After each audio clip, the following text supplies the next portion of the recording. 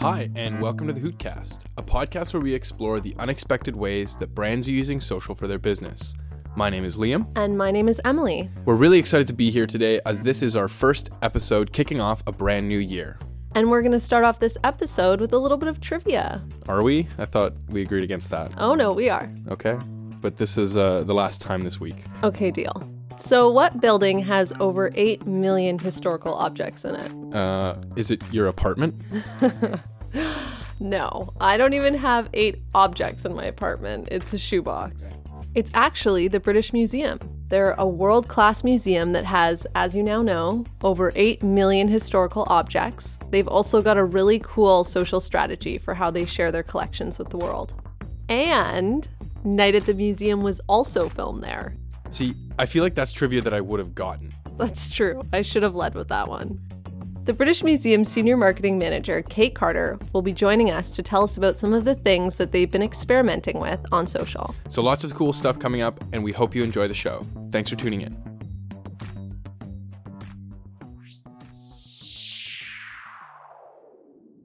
Kate, thank you so much for joining us.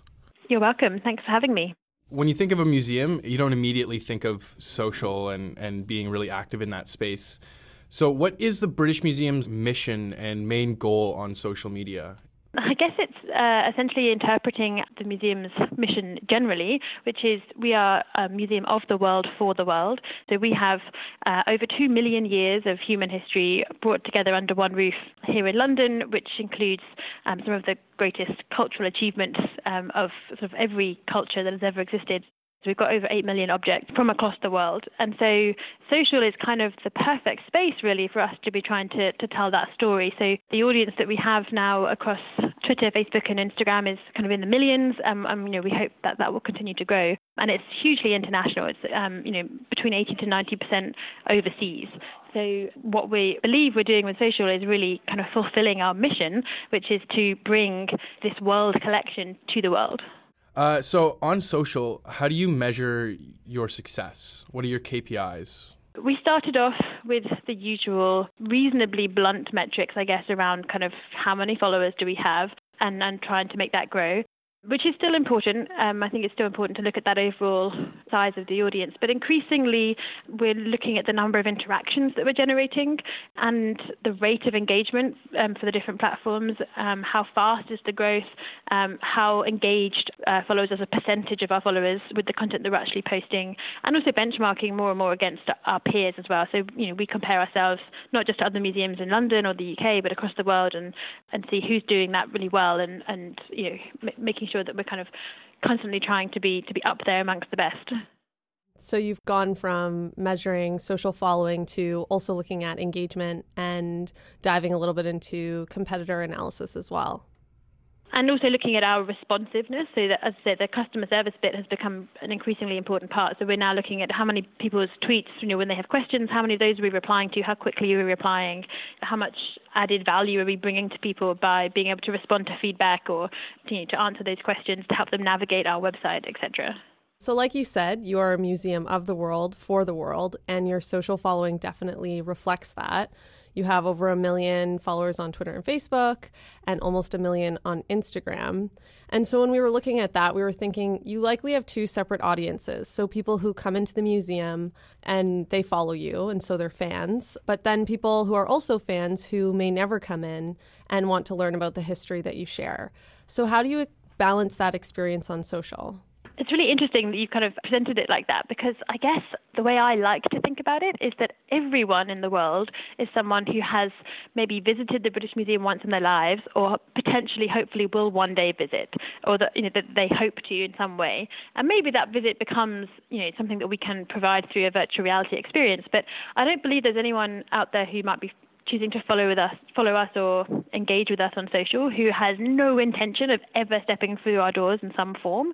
So I like to think of it more as this kind of continuous sort of lifetime relationship that we have with people, that they're either hoping one day to come or they're physically here right now, or they're planning their visit on site. How can we better support that? Or they came even if it was once upon a time, we still get amazing comments from people on our Facebook posts saying, I came to that exhibition in 1972 and I had the most amazing time. And there's a lot of nostalgia for that.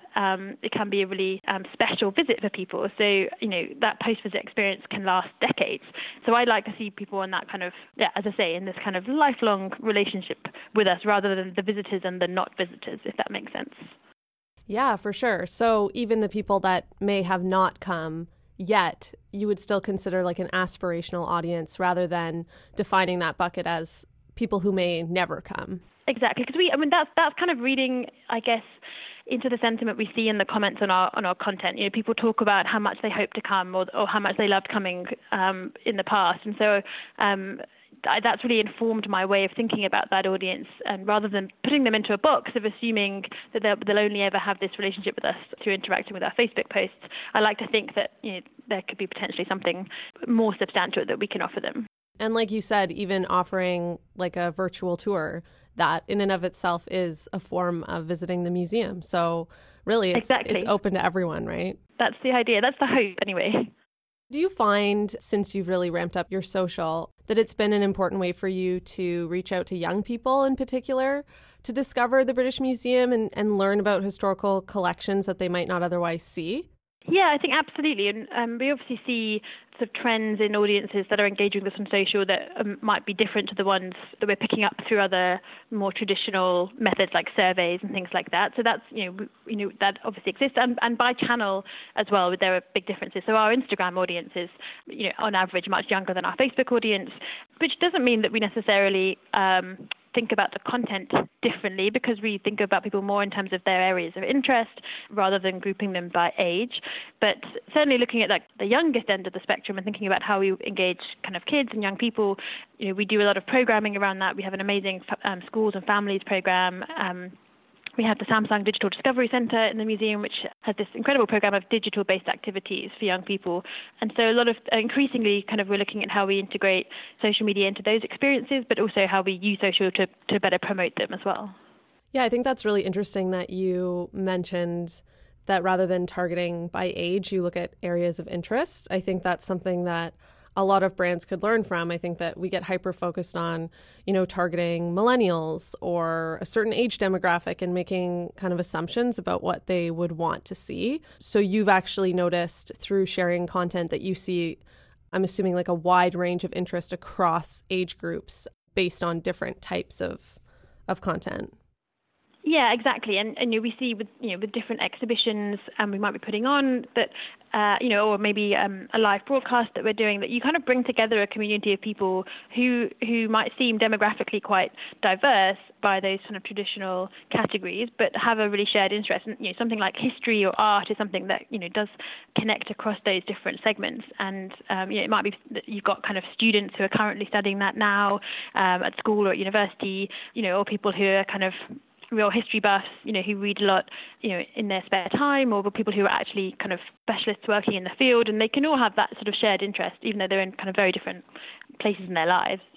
Do you have any channel-specific strategies or tips that you could share?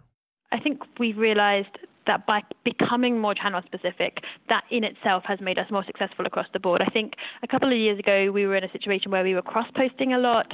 We were kind of thinking about what are we going to show on social media on Wednesday, and we'd kind of adapt that message, due to the, we'd edit the characters down to fit it on Twitter. We might think about the image differently for Instagram, but essentially we were sharing the same kind of stuff.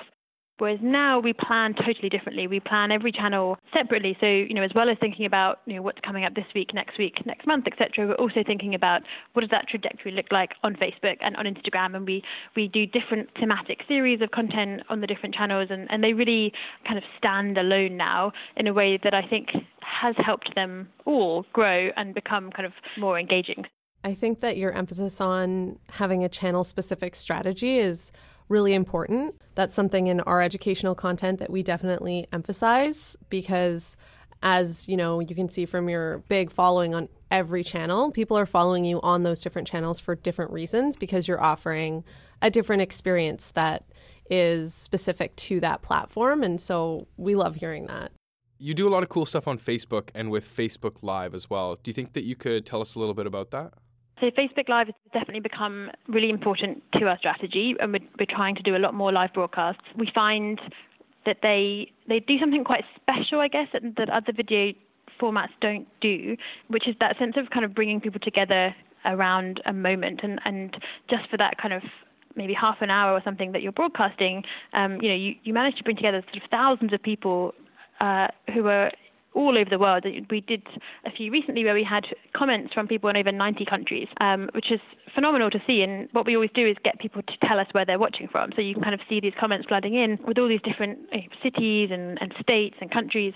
And people, I think the audience get a kick out of that as much as we do, because it feels kind of exciting to have that sense that somehow all these people are collectively experiencing something, even though they obviously are in completely different environments. It's different times of day, where they are, but they're all kind of coming together to watch something that's being done only for them. And that's also really key for us with Facebook Live. We don't live stream an event that's kind of happening anyway for a public audience. We do something bespoke for that online live audience. So we take them behind the scenes, we give them an exclusive tour, we get a curator to explain something, but they're doing it only for the people watching and taking their questions and making it interactive. And there is a kind of a palpable sense of a buzz around creating that I think is hard to get across in something that's, a bit more kind of had more kind of post-production and feels maybe a bit more slick and polished, but doesn't have that same energy about it. Would you say that one of your goals is to connect people from around the world around one central experience or one learning experience? Yeah, I don't want to start sounding like we're Facebook, kind of connecting every human on the planet. But yeah, I think there is something about that. And I guess for us, it's just that we have such a range of experiences to offer. The content, the collection is so broad, from contemporary art to ancient sculpture and everything in between. So we feel like, we are in this really privileged position of being able to offer this series of unique experiences that people can choose to kind of come together and be part of, if they follow us and choose to tune in. What are some ways that you're using Instagram? Do you do anything with the stories? Is it just images? What are your strategies around that? Yeah, I think we'd like to be doing more with Instagram stories. We're definitely kind of ramping it up a little bit more recently. I think it's sort of similar to that realization we had a couple of years ago around being more channel specific, is that actually I think Instagram news feed and Instagram stories are two different channels, and it's more helpful for us to pretty much think of them as two kind of connected but very different formats and environments and ways of storytelling. So now that we've sort of separated them a bit more in our minds, that's really helped with the kind of loosening up and being a bit more creative with the Instagram stories. I think we try to use them to be a bit more playful, a bit more spontaneous. It changes things knowing that it's only going to last for 24 hours and that's something ephemeral.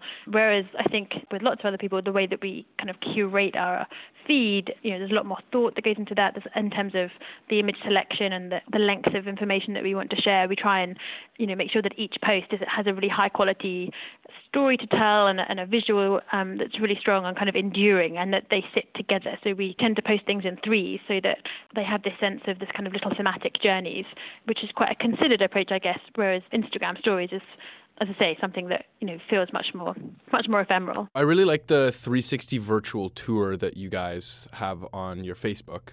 Would you mind diving a little bit more into that?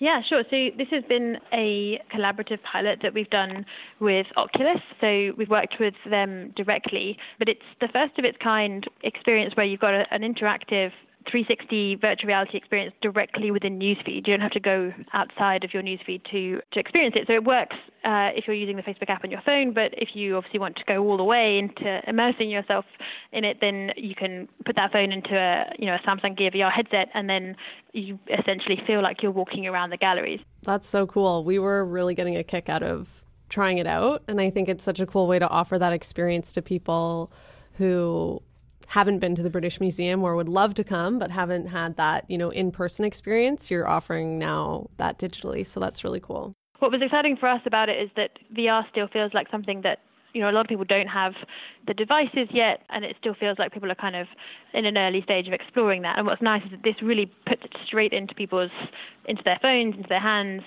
puts the museum at your fingertips. We noticed that you use long captions to really describe a scene or provide a lot of context for what people are seeing. How does that fit into your digital strategy? Is that around storytelling or education or both? Or Yeah, I mean, I think, we feel that, we are the custodians of this amazing collection, and lots of the objects are visually stunning in their own right, and maybe it would be enough to look at them. But we, with every object, there's a story behind it. There's a reason why it has this particular status that that it's now part of the British Museum collection. So, and for us, it's about bringing the people to life that are part of the object story. So, who made it? Who was it made for? Who's worn it? Who's used it? How is it used?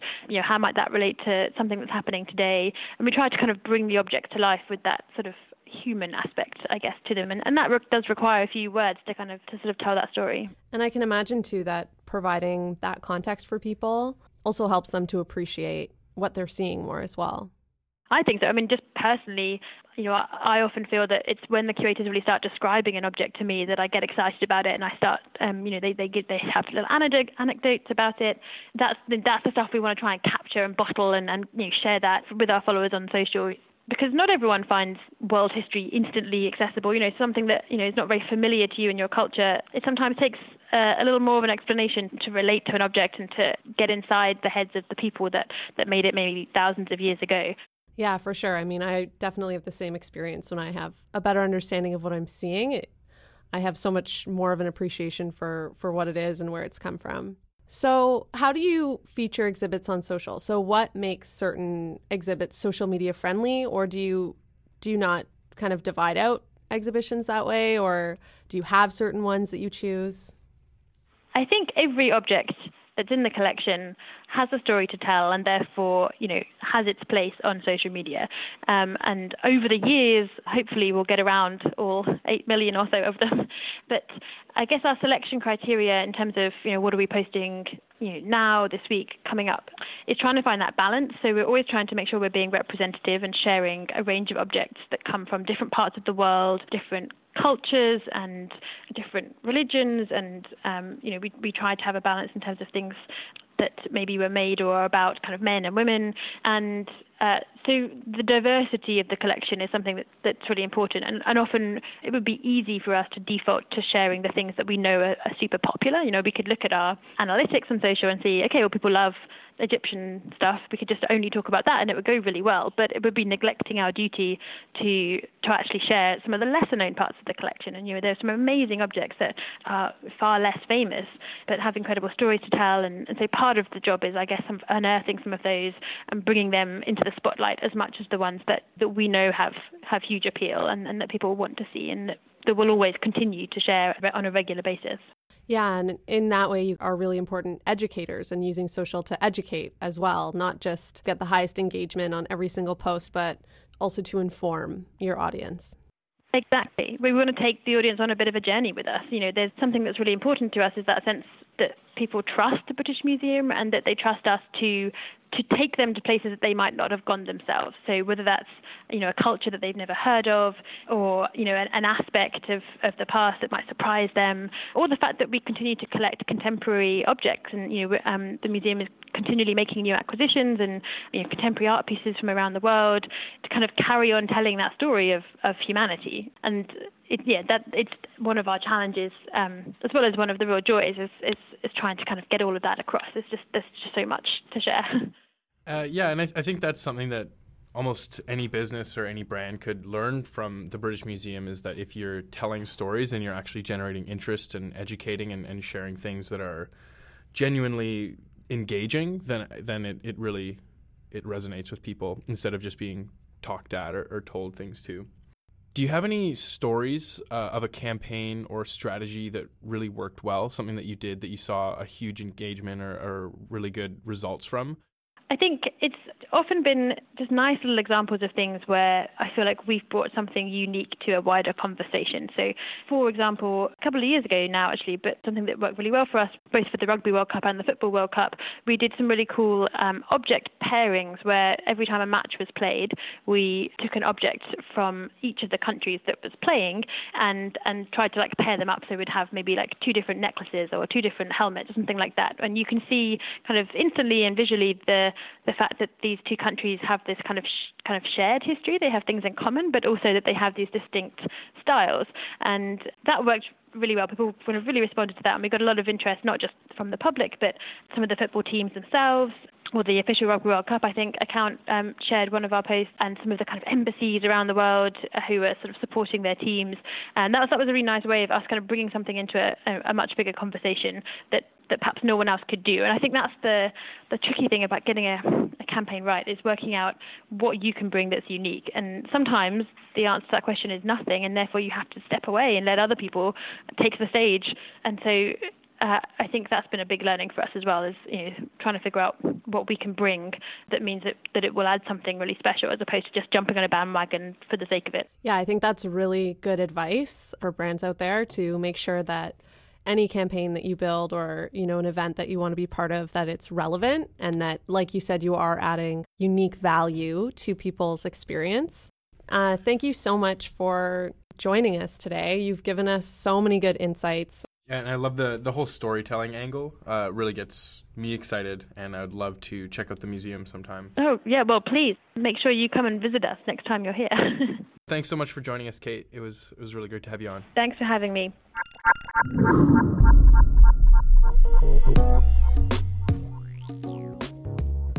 So that was Kate Carter from the British Museum, walking us through some of the things that they've been doing on social. A little bit of VR. Some Facebook Live. Really cool stuff on their Instagram channel if you haven't checked that out. And if you want to check out more of their stuff that they've been up to, then we will be including some links in the show notes. That's our show for today. And as always, thanks for listening.